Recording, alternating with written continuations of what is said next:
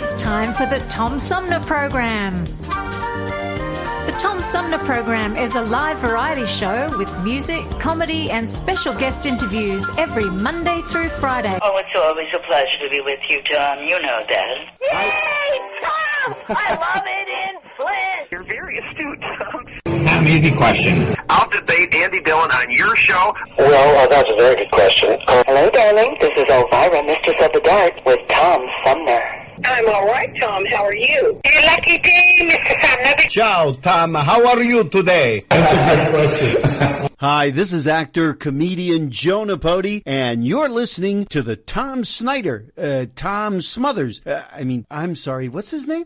Sumner. The Tom Sumner Program. Good morning, Tom. How you doing? Hey, at least I got the Tom part right. Stay tuned, because it's on now. The Tom Sumner Program. Hi, this is Gretchen Whitmer, and you're listening to the Tom Sumner Program. Hey, on behalf Primo of Detroit, beats on the chat. hey, we want to present these bucks to our governor, Big Gretch. Throw them bucks on her face, cause that's Big Gretch. We ain't even about to stress, we got Big Gretch. You can find her in the press, under Big Gretch. Fresh in a new dress, yeah, that's Big Gretch. Throw the bucks on her face, cause that's Big Gretch. We ain't even about to stress, we got Big Gretch. At all. You can find her in the press, under Big Gretch. Look her up. Fresh in a new dress, yeah, that's Big Gretch. Come on. Big Gretch and this bitch playing no roles. At Excuse all the cussing, that's just how I get my flow on. For real. If you wanna leave the state, you can stay gone. But right now, Big Gretch said stay home. Sit your ass down. All that protesting was irrelevant. Big Gretch ain't trying to hear y'all or the president. How we gonna take orders from a non-resident? Talking about it safe, but he ain't coming with the evidence. Big Gretch got him shook now. When it's all over, you invited to the cookout. When it's all over, you deserve to get took out. Big Gretch with the bucks on the lookout. And she doing it for Michigan, so when she hit the stand, everybody should be listening. She on that pair of bucks with the ice in them glistening. On behalf of the whole Detroit mission. Throw the bucks on her face, cause that's Big Gretch. We ain't even about to stress, we got Big Gretch. At all. You can find her in the press, under Big Gretch. Look her up. Fresh in a new dress, yeah, that's Big Gretch. Throw the bucks on her face, cause that's Big Gretch. We ain't even about to stress, we got Big Gretch. At all. You can find her in the press, under Big Gretch. Look her up. Fresh in a new dress, yeah, that's Big Gretch. Big Gretch.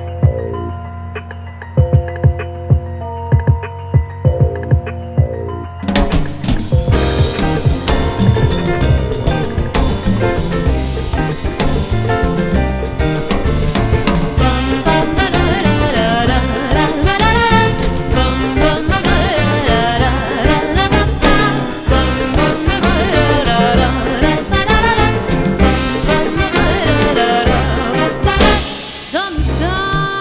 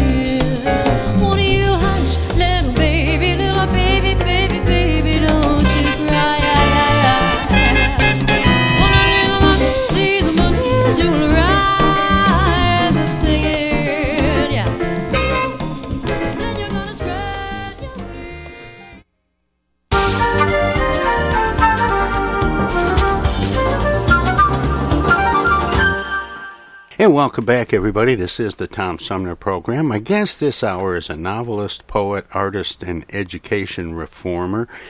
He wrote his first article about robots in 1990, and he has a new book called Frankie about, it's about a robot. We're going to find out a lot more about that from Bruce Price, who joins me by phone.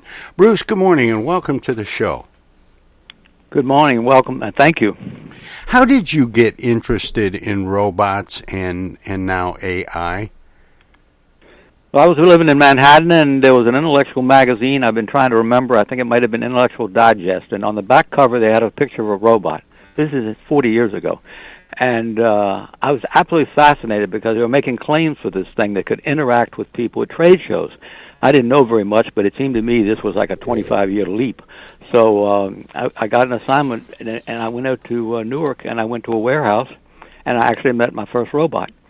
So I'm not a scientist or anything. I'm a novelist and an artist, but it's a fascinating thing to me, and it's kind of emblematic of the whole future. I mean, everything, whatever is happening, is going to be robots, computers, digital, and all that stuff, you know. Well,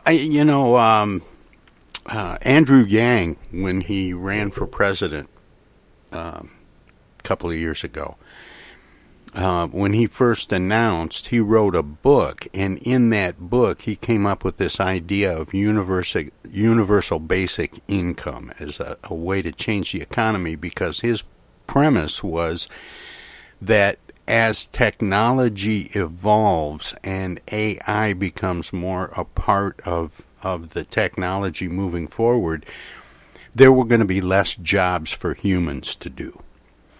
And that we needed to rework our economy because of that. And other people have raised that too. He just happened to be the first one that I heard talk about it. But you do something a little different in your book, Bruce, that I find fascinating. You don't focus so much on the danger of the robot as the way people react to it. Yeah, well, I don't want to tell you much more than that, but yeah, I don't want to do any spoiler alerts, but I do want to talk about it's a different take on the interaction between. In other words, let's put it like this: humans. you have a robot come into an office place as a worker.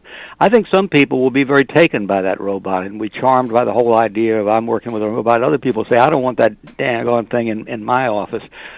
There might be some very atavistic stuff working. And I don't know that you can really anticipate all the different things, but I'm interested in the fact that it's not just that people will have likes and dislikes, but that if you're communicating with a 10-year-old child or a drunk person, or maybe somebody who just jumped off a UFO, you're not going to have perfect understanding. They're going to say something, you're going to say something, you're going to think you're communicating, and you say, okay, well, go ahead with that. And the next thing you know, sometimes people's houses get taken down by accident. And that's with human beings. So, the workers come to the wrong address and they dismantle. I've heard of this just in the last few years. Anyway, so dealing with robots might be this kind of problem where you think you've got everything covered, but you can't possibly, because they're very smart and they may be thinking one step ahead of you or off to the side of you. Well, and very likely, as they evolve, they're likely to take things very literally. That's a tricky statement.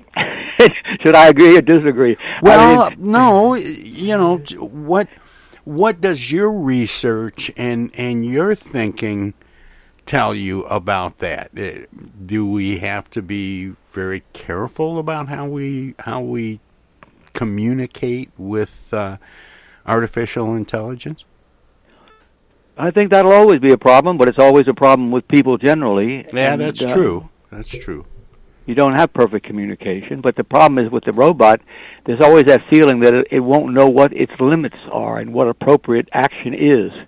It won't know. It's really weird, but I'm trying to think of these things. I've been writing a lot of stuff about this recently because of the book, and so I hate to hear my own self repeating anything to myself that I've ever said before. I always like to be saying something I never heard before, so that's the curse of the artist.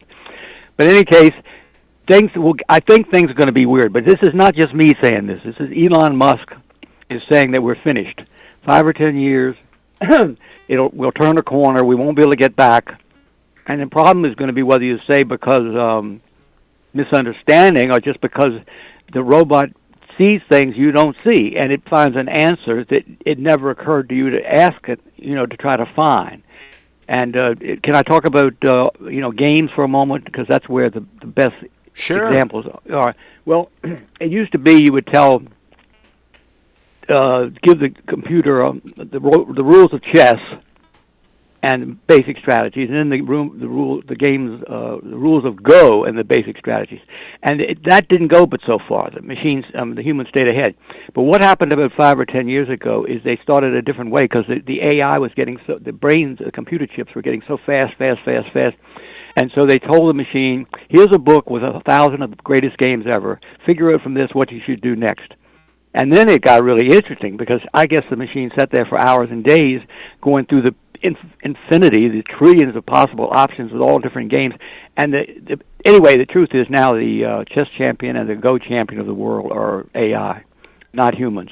And the Chinese were especially stunned by this, because they had assumed that the Chinese have a right to be the best, historical rights, you might claim. We are the Go players, the best, and it can't be any other way. It would be a Chinese male. Well, the Chinese male is now the dethroned champion of Go in China. This is a huge thing, because and this I think would make people listening who not don't know any of the details and don't care. The machine, the AI, will come up with moves that all the experts watching say that's a stupid move, and it turns out it's the winning move. Now that right there is the thing you should be scared of. I think so. Well, yeah, is the anytime we're likely to fear the unexpected. Well, it's just that the robot's gone to a different level. I mean, some really the kind of thing only a child would do, the kind of move that only a child would do, and it turns out as they play it out and play it out and play it out. Do you subscribe to the notion that AIs can be taught to learn? Can be taught to what? Learn. I think it can be, because that's the thing now. It's I don't think people understand, but AI is actually just the smartest math people on the planet, and they know how to talk to computers because they've been doing code for the first 20 years of their life, and they can communicate, and it's a way of tickling the AI systems start to have almost a personality. I've heard the phrase theory of mind. Yeah, theory of mind, which we all supposedly have, but machines do not. And there's an article in Wired about this, where one of these big experts is saying, well, it started to have the feeling that it was this, talking about a computer system, and it was having personality traits, is what he's saying, in so many words, subtle ones, but he was sensing them, that it was trying to work with him or against him or something like that. I mean, the machine is not supposed to have that. It's just the machine. It's wires and screws and rivets and things that are, I guess I should say, wells. More with author Bruce Dietrich Price straight ahead. Everybody's doing a brand new dance now. Hi, this is Mark Farner, and you're listening to the Tom Sumner Program. I'm Julie Lopez with Crime Stoppers. Have you ever wondered what to do if you have information about a crime or the whereabouts of a felony fugitive and you want the police to know but you need to remain anonymous? Well, here's what you can do. You can go to p3tips.com or download the mobile app. You can go to Crime Stoppers of Flint and Genesee County's Facebook page and click on the Leave an Anonymous Tip tab, or you can call 1-800-422-JAIL. All methods are anonymous, and if your help leads to a felony arrest, you may be eligible for a cash reward. Remember, your voice matters. Our fellow Americans. Right now, the COVID-19 vaccines are available to millions of Americans. And soon, they will be available to everyone. The science is clear. These vaccines will protect you and those you love from this dangerous and deadly disease. They could save your life. So we urge you to get vaccinated when it's available to you. That's the first step to ending the pandemic and moving our country forward. It's up to you.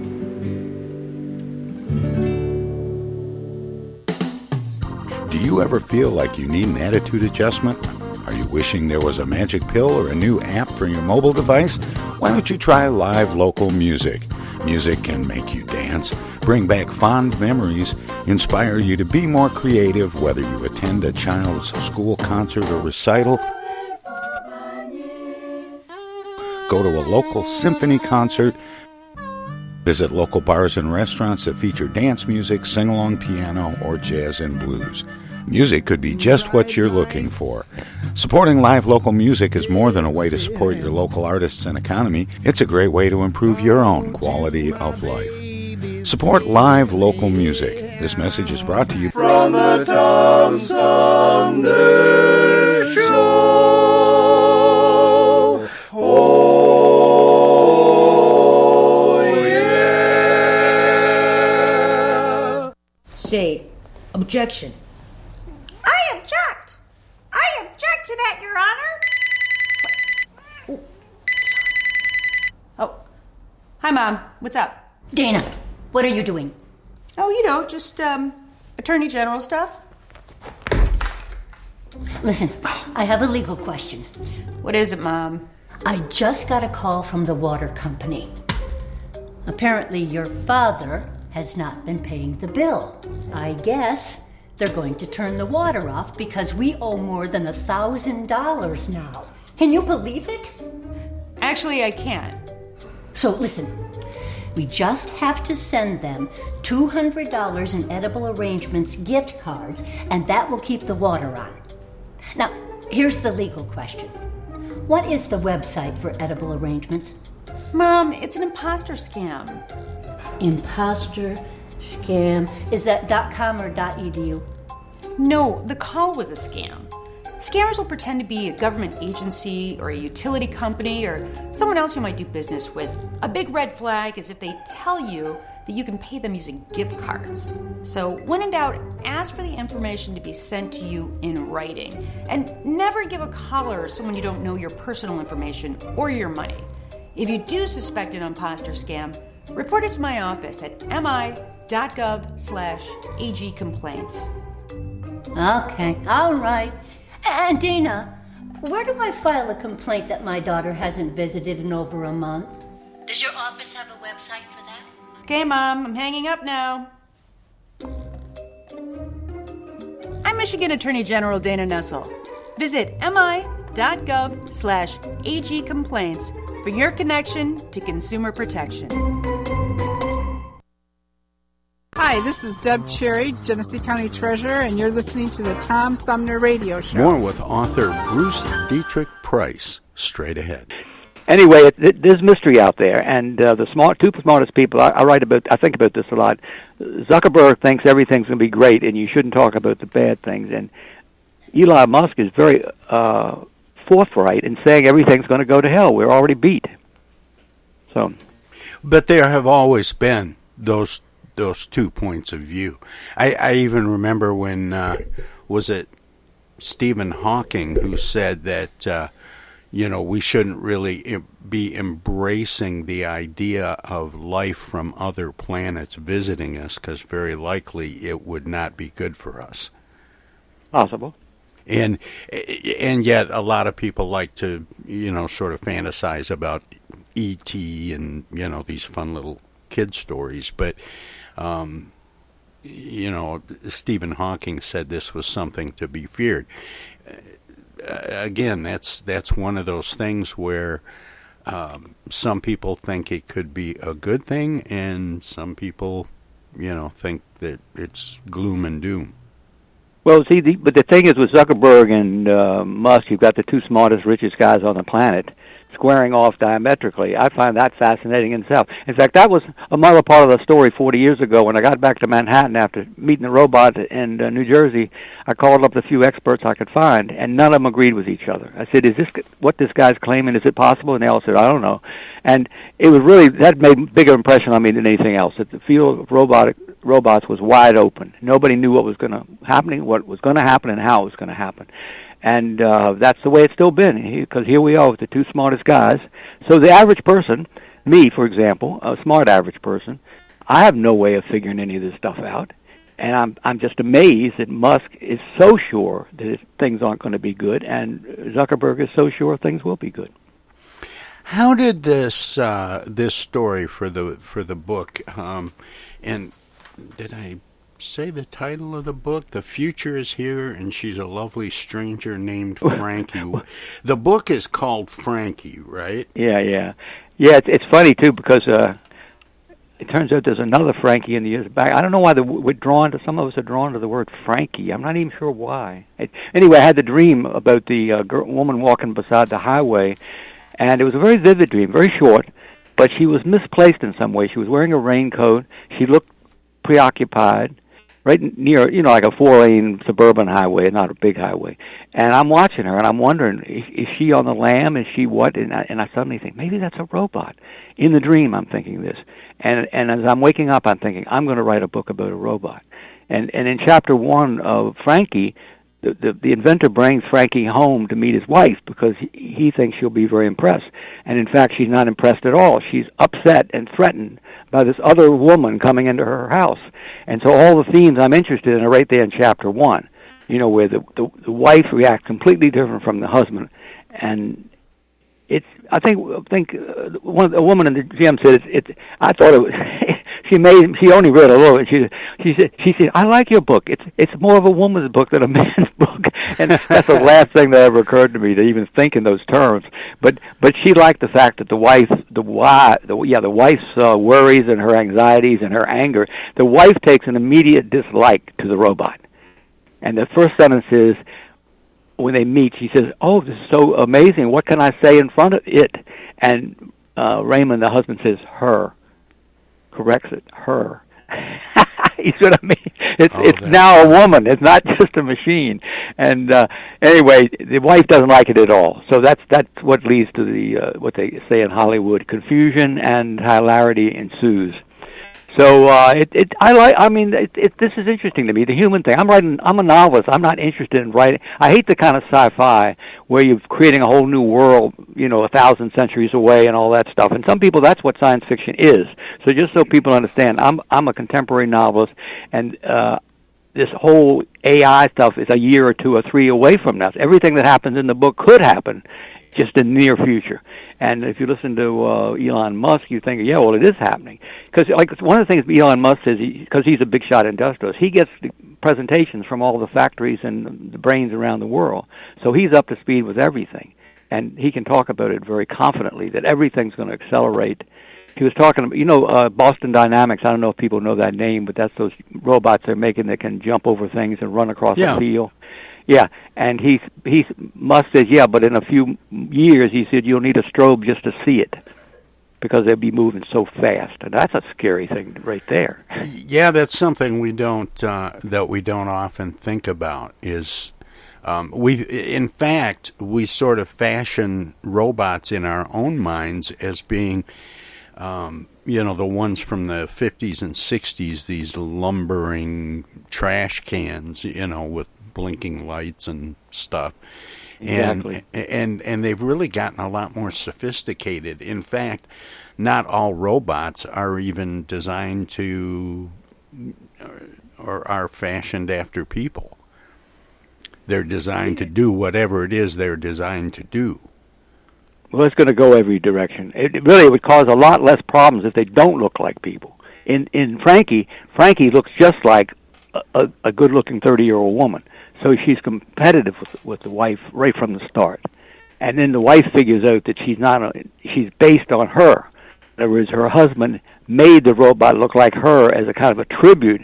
But what the wife is thinking about is in a few years she'll be older and the robot will still be the same woman she was years ago. I mean, you see so many angles. And I'm working on an article now for a company in Europe. They asked me to write about the workplace. And if you really want to make things simple, you just make the robot look some strange way. Make it gold, make it silver, make it anything.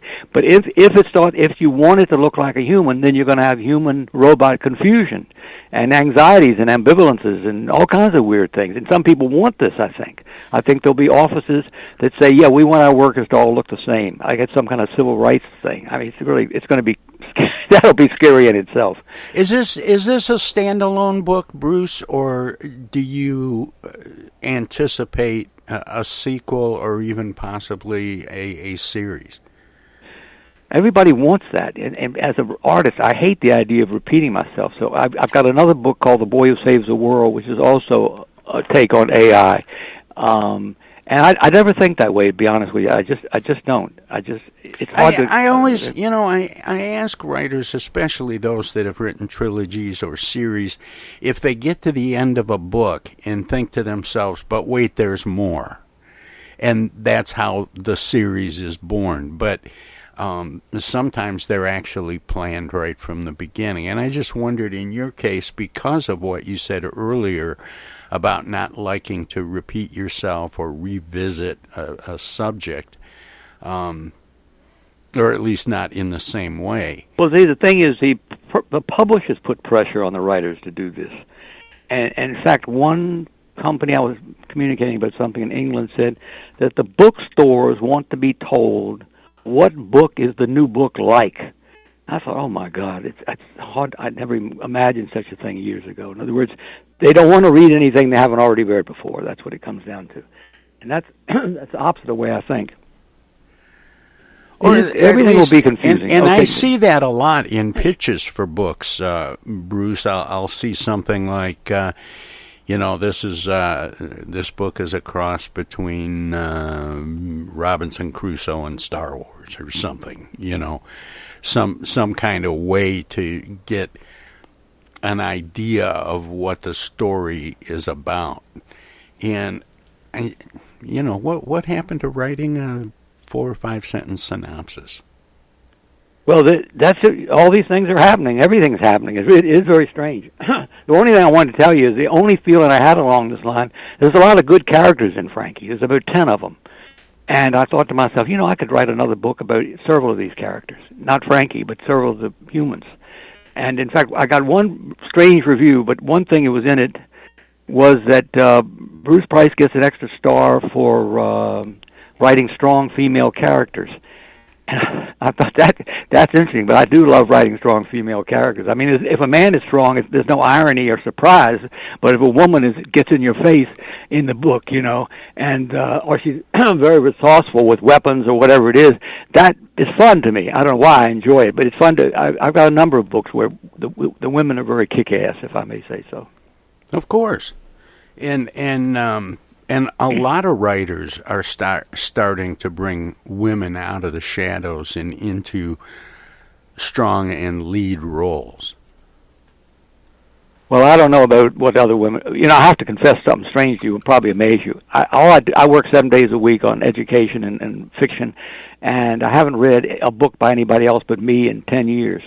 Because I just work all the time. I was going to ask you if there were any writers that inspired you or any that you think are particularly good, but if you haven't read anything in a while, what about 10 years ago?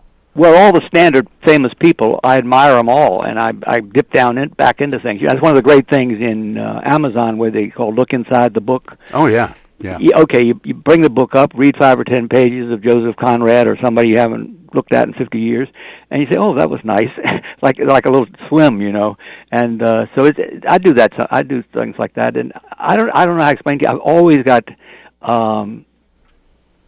got a lot of projects going. I'm even thinking about writing another book, and at some point people should stop. But anyway, I've got it in my mind for years.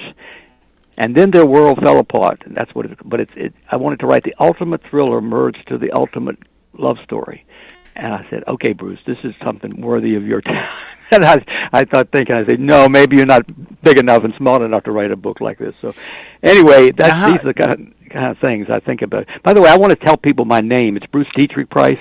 I only use my name, Bruce Dietrich Price, because it's only one of me.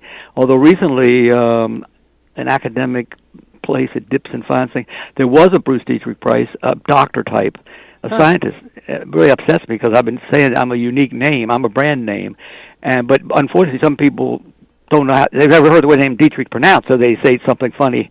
In fact, the guy was talking to me on the radio, and I was early in the day, and I wasn't in a right mood, and he said Bruce Dietrich or something. I said, wait a minute, Bruce, and I corrected him rather aggressively, and so, Jesus, I'm ruining the whole thing before it even starts. but I just thought I shouldn't let that hang in the air. I said, don't I have a responsibility to make sure? No, but it's interesting because some announcers are taught that the Eastern European pronunciation pronounces the second vowel. You got me now. No, I can't comment. No, I'm not trying to put you on the spot. I'm just trying to explain why an announcer would make that assumption. Well, it's what's the Dietrich? I think isn't that the official German pronunciation? Yeah, Dietrich? exactly. Yeah, okay. But Marlene Dietrich, it was Dietrich by that point. I had three great-grandfathers came over in 1823. That's all I know. Three German brothers, but they and were hers probably... was CH, and yours is CK. Yeah, there's four spellings as you reverse the things. I had these two grandfathers that were doctors, and I think the word DIE probably got them to go to DEI. That's just a guess. And I don't know what, I guess the TRICH is such, the word trick isn't very respectable in a way, but the TRICH is such a strange combination in our language. I don't know what it is. I mean, but the name is a mess. There's a lot of Dietrichs. They're probably all semi-related, but they started spelling the name differently around 1850, 1900. You know, that Pennsylvania Deutsch, the people talk about the Pennsylvania Dutch, but it's not Dutch, it's Deutsch. There was an awful lot of Germans came over into Pennsylvania, and then they hopscotched down through Richmond, down into North Carolina, and so on. Bruce, how many books do you have? I have only about 10, because I've been an artist all my life, and I was running a business. And I tell you the truth, I am very talented, but very impractical. I start writing something, and after 6 months, I don't know what to do with it, or I don't know how to finish it. I don't start off thinking, what does the market want? And I'm trying to give advice in a roundabout way to people. Well, in the beginning, maybe you should be a little practical, but the process to me is what's exciting. I love creating the thing in my brain and then working it out. And meanwhile, in the last 20 years, I've been the major writer in the country on education, so that's kept me busy. And I think I can save the public schools, which is crazy because they are determined to commit suicide. So if we got time, we could talk about that. But the thing is, it all fits together. I think Frankie's a little bit educational. I mean, it's not a book for people who are techies. It's a book for people who aren't techies but would like to know what techies are talking about. And I think that's good. You know, a lot of little ladies reading crime mysteries. I'm thinking, don't read a crime mystery. It's the same old story. This is one about a robot, you know, and you'll learn a little something, you know. You know, there's you just made me think of somebody I interviewed recently who had written a book about a murder that took place in Agatha Christie's house and was solved by her housekeeper. It was a real different twist on that kind of mystery, but I've written a couple of mysteries, and I mean I tried to, and I'm a big admirer of them. I went through that whole thing with let's see, who's the greatest man of all time? Well, now you're going to find out my memory's not as perfect as it used to be, but I didn't think I'd be talking about it. But anyway, our major guy. I'm embarrassed to be mysteries. Yeah, the most famous crime detective writer Sherlock of the Holmes. No, I mean our country, 1940s, 1950s, 1960s. Oh, Raymond Chandler. Of course. And I know all about Raymond Chandler. I read all his books. I went through a whole thing, and at the end of it, I wrote one. And I wrote one about set in Virginia Beach, Virginia. Oh, and then I actually wrote a bunch of others. I haven't published these. One of them I published, but I asked the question, what would Raymond Chandler do with Manhattan? And I wrote a book called Art and Beauty, which I recommend to everybody because nobody's bought it yet. It's a little tiny niche ebook publisher called. I'm sorry, it doesn't matter. Art and Beauty is the name of it, but it's got a weird name. Web eBooks, that's it, WEB-E-books. Web eBooks. But anyway, it's called Art and Beauty, and it's about the art world and the modeling agencies and the art world. That's the beauty part, and the art world where all the big money people have money tied up in art galleries with famous artists. And I thought I was so clever. Probably everybody who's seen this title thinks it's about something to do with cosmetics or something. I don't know. Art and beauty, you see. I thought it was so clever to put that together. I mean, you have to know it's a detective novel. Then art and beauty is pretty clever. I invented a guy named John Dack, and I'm very proud of that book. But nothing came. I didn't do any. They didn't know what to do with it, and I think they didn't realize how completely Amazon would take over everything. So if you see another little small company is selling something, you might think, oh, I don't want to deal with a company. I don't know who they are. But anyway, it's called Art and Beauty, and it is almost, that's a series. I was going to do a series with John Dack, and I had another one. I was just proofing about 6 months ago. The book's 30 years old. It's been sitting there, like so many things I brought back from New York. Anyway, don't let me go on any subject because I can just go forever. Well, it's dangerous. I've really been enjoying this, and before we run out of time, I want to make sure, as I do with all my guests, Bruce, to give you an opportunity to let listeners know where they can find out more about you and your work, past, present, and future. Do you have a website you'd like to share? Well, yeah, the main one was destroyed by the host company, and that's a whole big subject. That's education. But for the book, there's a little site with just 2 words, Frankie.zone, Z-O-N-E, Frankie.zone. I'll tell you a little more background on the book. It's a very cute little site.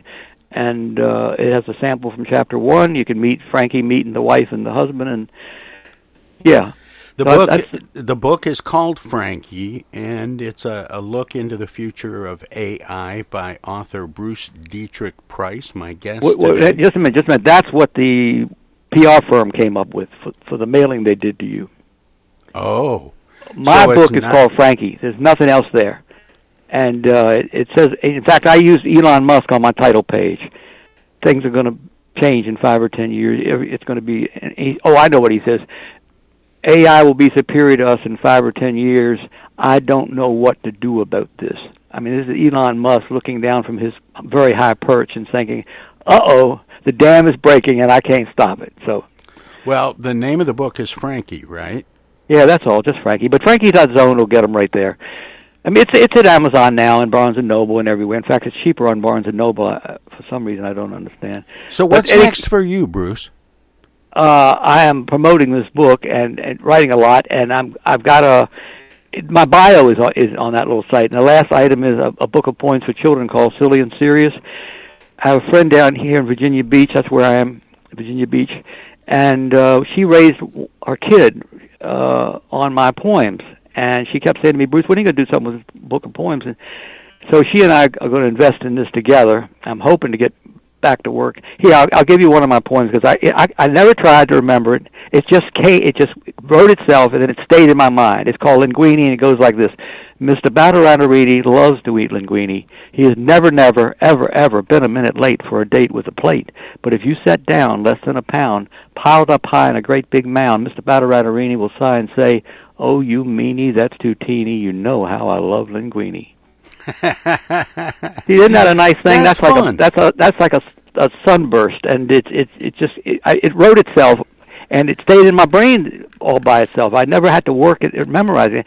All the other poems I haven't memorized any of them, except one of them starts off, "There was a goosey named Lucy who fell in love with a moosey named Brucey." This is stuff I like. It's high level silly, but I think brainy people always speak highly of silliness.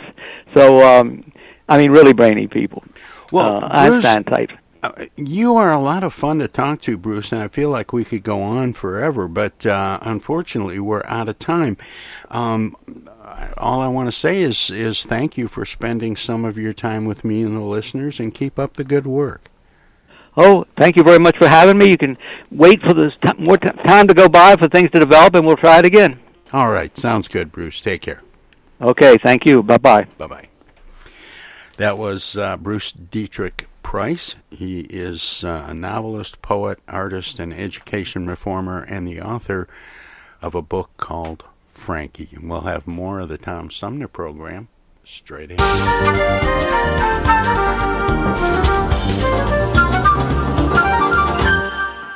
Outside of the world, I'll realize as the light filters gently through the vine.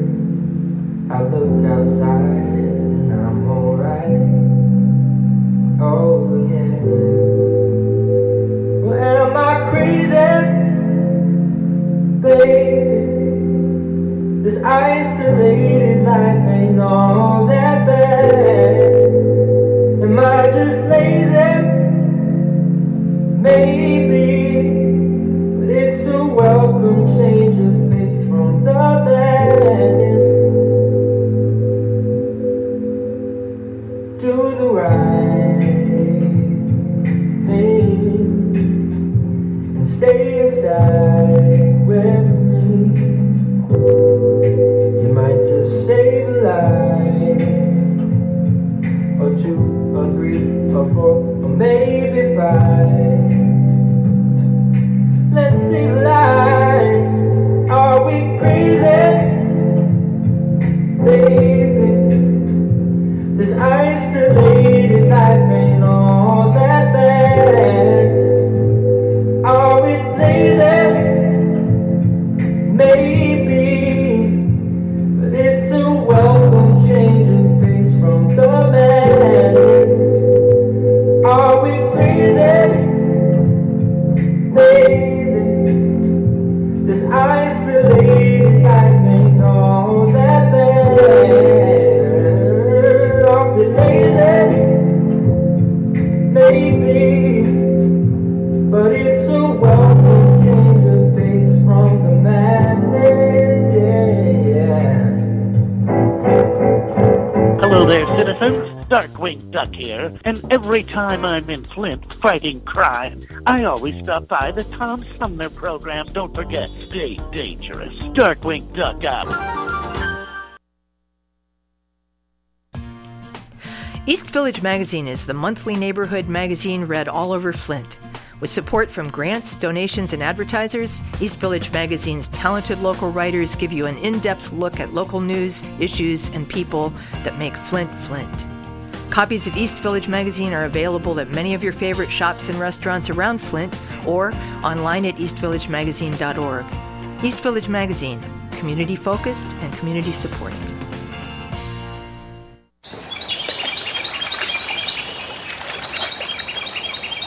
Imagine a journey down a picturesque riverway. Imagine your Flint River, 142 miles of recreation, natural beauty, and precious resources.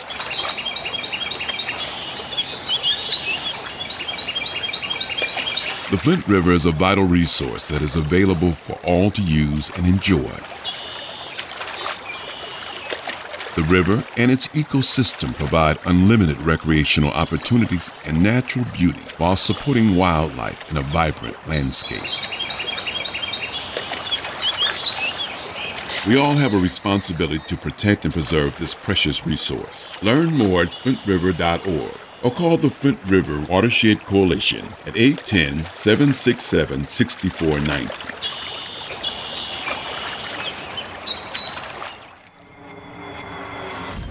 The Tom Sumner Program plays host to the best political roundtable on radio every Wednesday from 10 a.m. to noon. Armchair Politics features great commentary and analysis about the headlines from local, state, and national politics with an alumni of world-class pundits, plus quotes, tweets, and those weird and wacky stories we call the X-Files. If it's Wednesday, catch Armchair Politics on the Tom Sumner Program.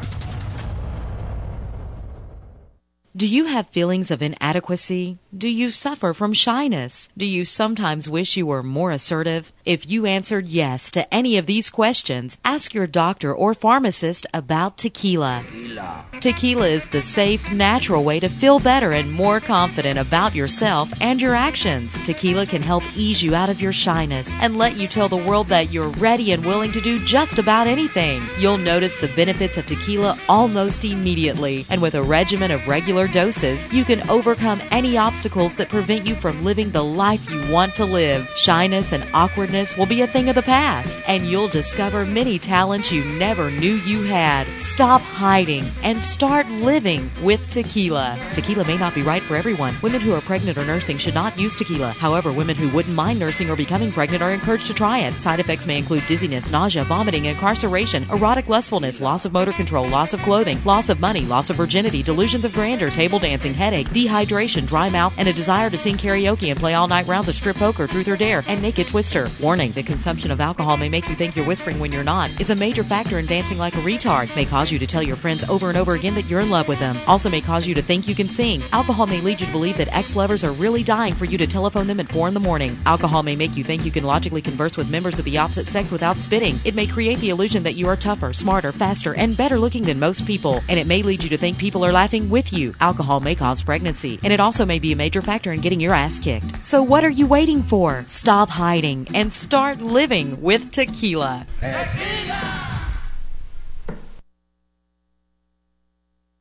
From the Tom Sumner Show. Oh, yeah. This is U.S. Senator Gary Peters, and you're listening to the Tom Sumner Program. Welcome to this presentation of the Comedy Spotlight on the Tom Sumner Program. Well, there are many shows on the air which are basically interview shows, and they start out in a very austere setting. There's the interviewer, he sits behind a desk, and in the background somewhere, some figure in the news sits. He's later in the show blinded by a spotlight. I'd like to present one of these shows. They start off very dramatically, something like this. Good evening, ladies and gentlemen. Mike Wallace, Nightline. Our guest in the studio tonight is Dr. Werner von Werner, one of the many German missile scientists involved in our American missile program. Dr. von Werner, I suppose the question most often asked you were involved in the German missile program, you're now involved in our missile program. Was the fact that you were involved in the German missile program a matter of political conviction, or was this political expediency on your part? Oh boy, that one, huh?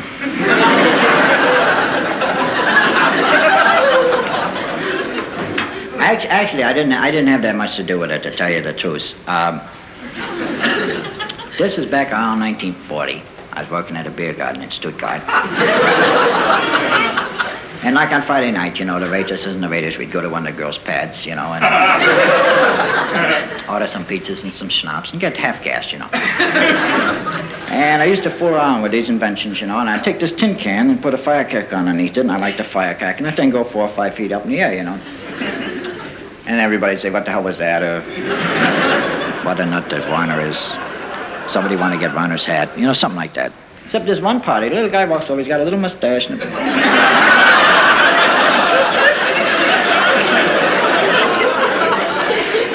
piece of hair falling on his eye.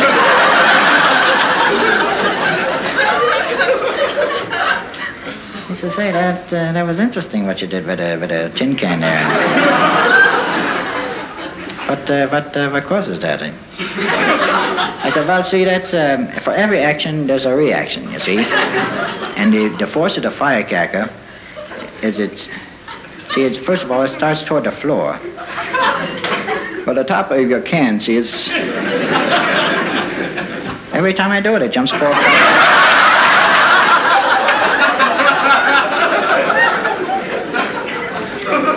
He says, what do you call that thing there? I said, that's a rocket. It's named after my landlord, Irving Harkett. See, I was about 3 months behind in rent, and comes a knock at the door, and he says, "Look, Warner, you got to knock off with the firecrackers in the middle of the night, because the neighbors are complaining. And don't hand me the Madame Curie bit, you know what I mean? What her landlord wanted to do about her rent, that's his business. I want my rent, see? I said, look, I'm working on an invention. If it works out, I'll name it after you. He says, you're going to call it an Irving?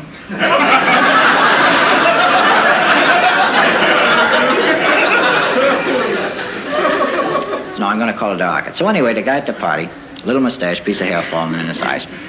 He says, that would make a terrific weapon, you know that? I said, well, you'd have to get right on top of the guy.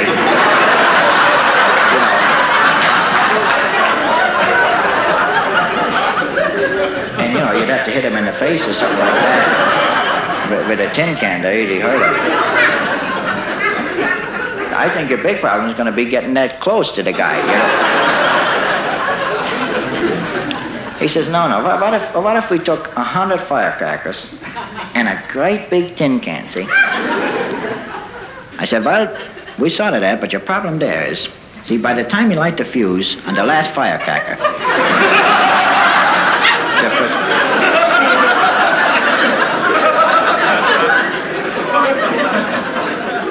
he said, look, the reason I'm asking you all this, I'm head of the German people. I said, oh.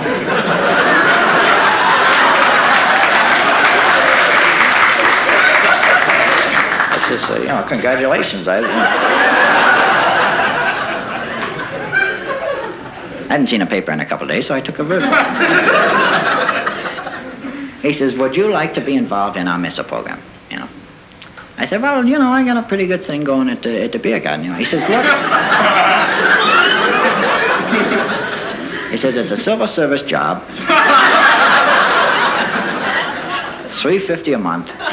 When you're 55, you go down to Baden-Baden and forget the whole scene. So anyway, all they want me to do, I sign these requisitions. Liquid oxygen, I don't know what it is, I'm signing Warner von Warner, and every month, $3.50, there it is, like clockwork. Anyway, make a long story short, we lose the war.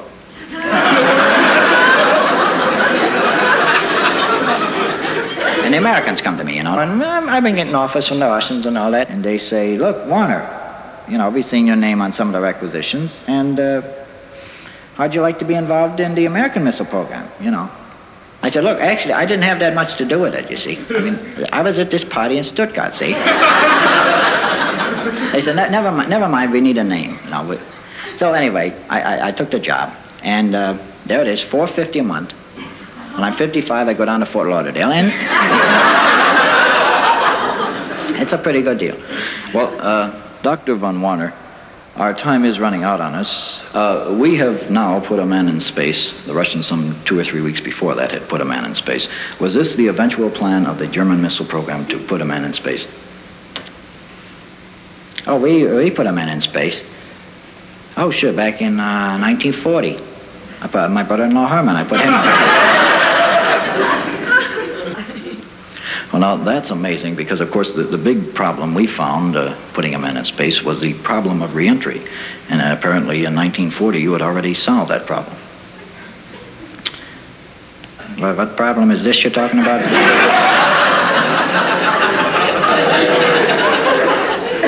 Well, Dr. von Warner, we want to thank you very much for stopping by and wish you continued success. Well, thank you very much. Now, you going to give me the money or what, you send a check to me?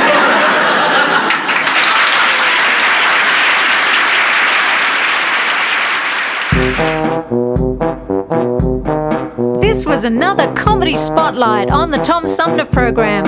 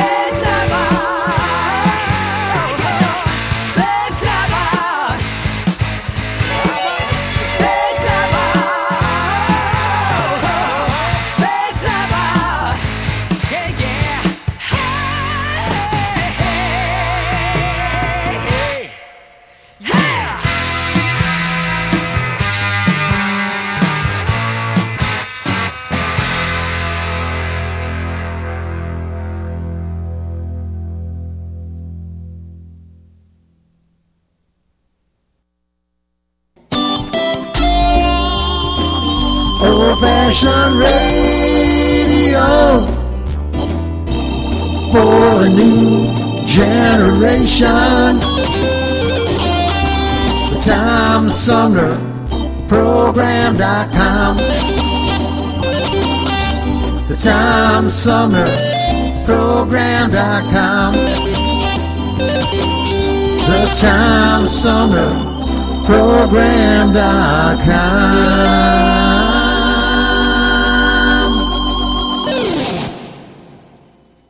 From the Tom Sumner Show.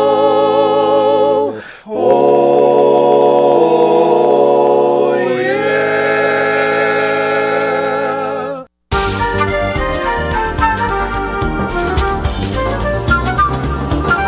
Hi, I'm Alexander Zonjic. Don't touch that dial. You're listening to Tom Sumner.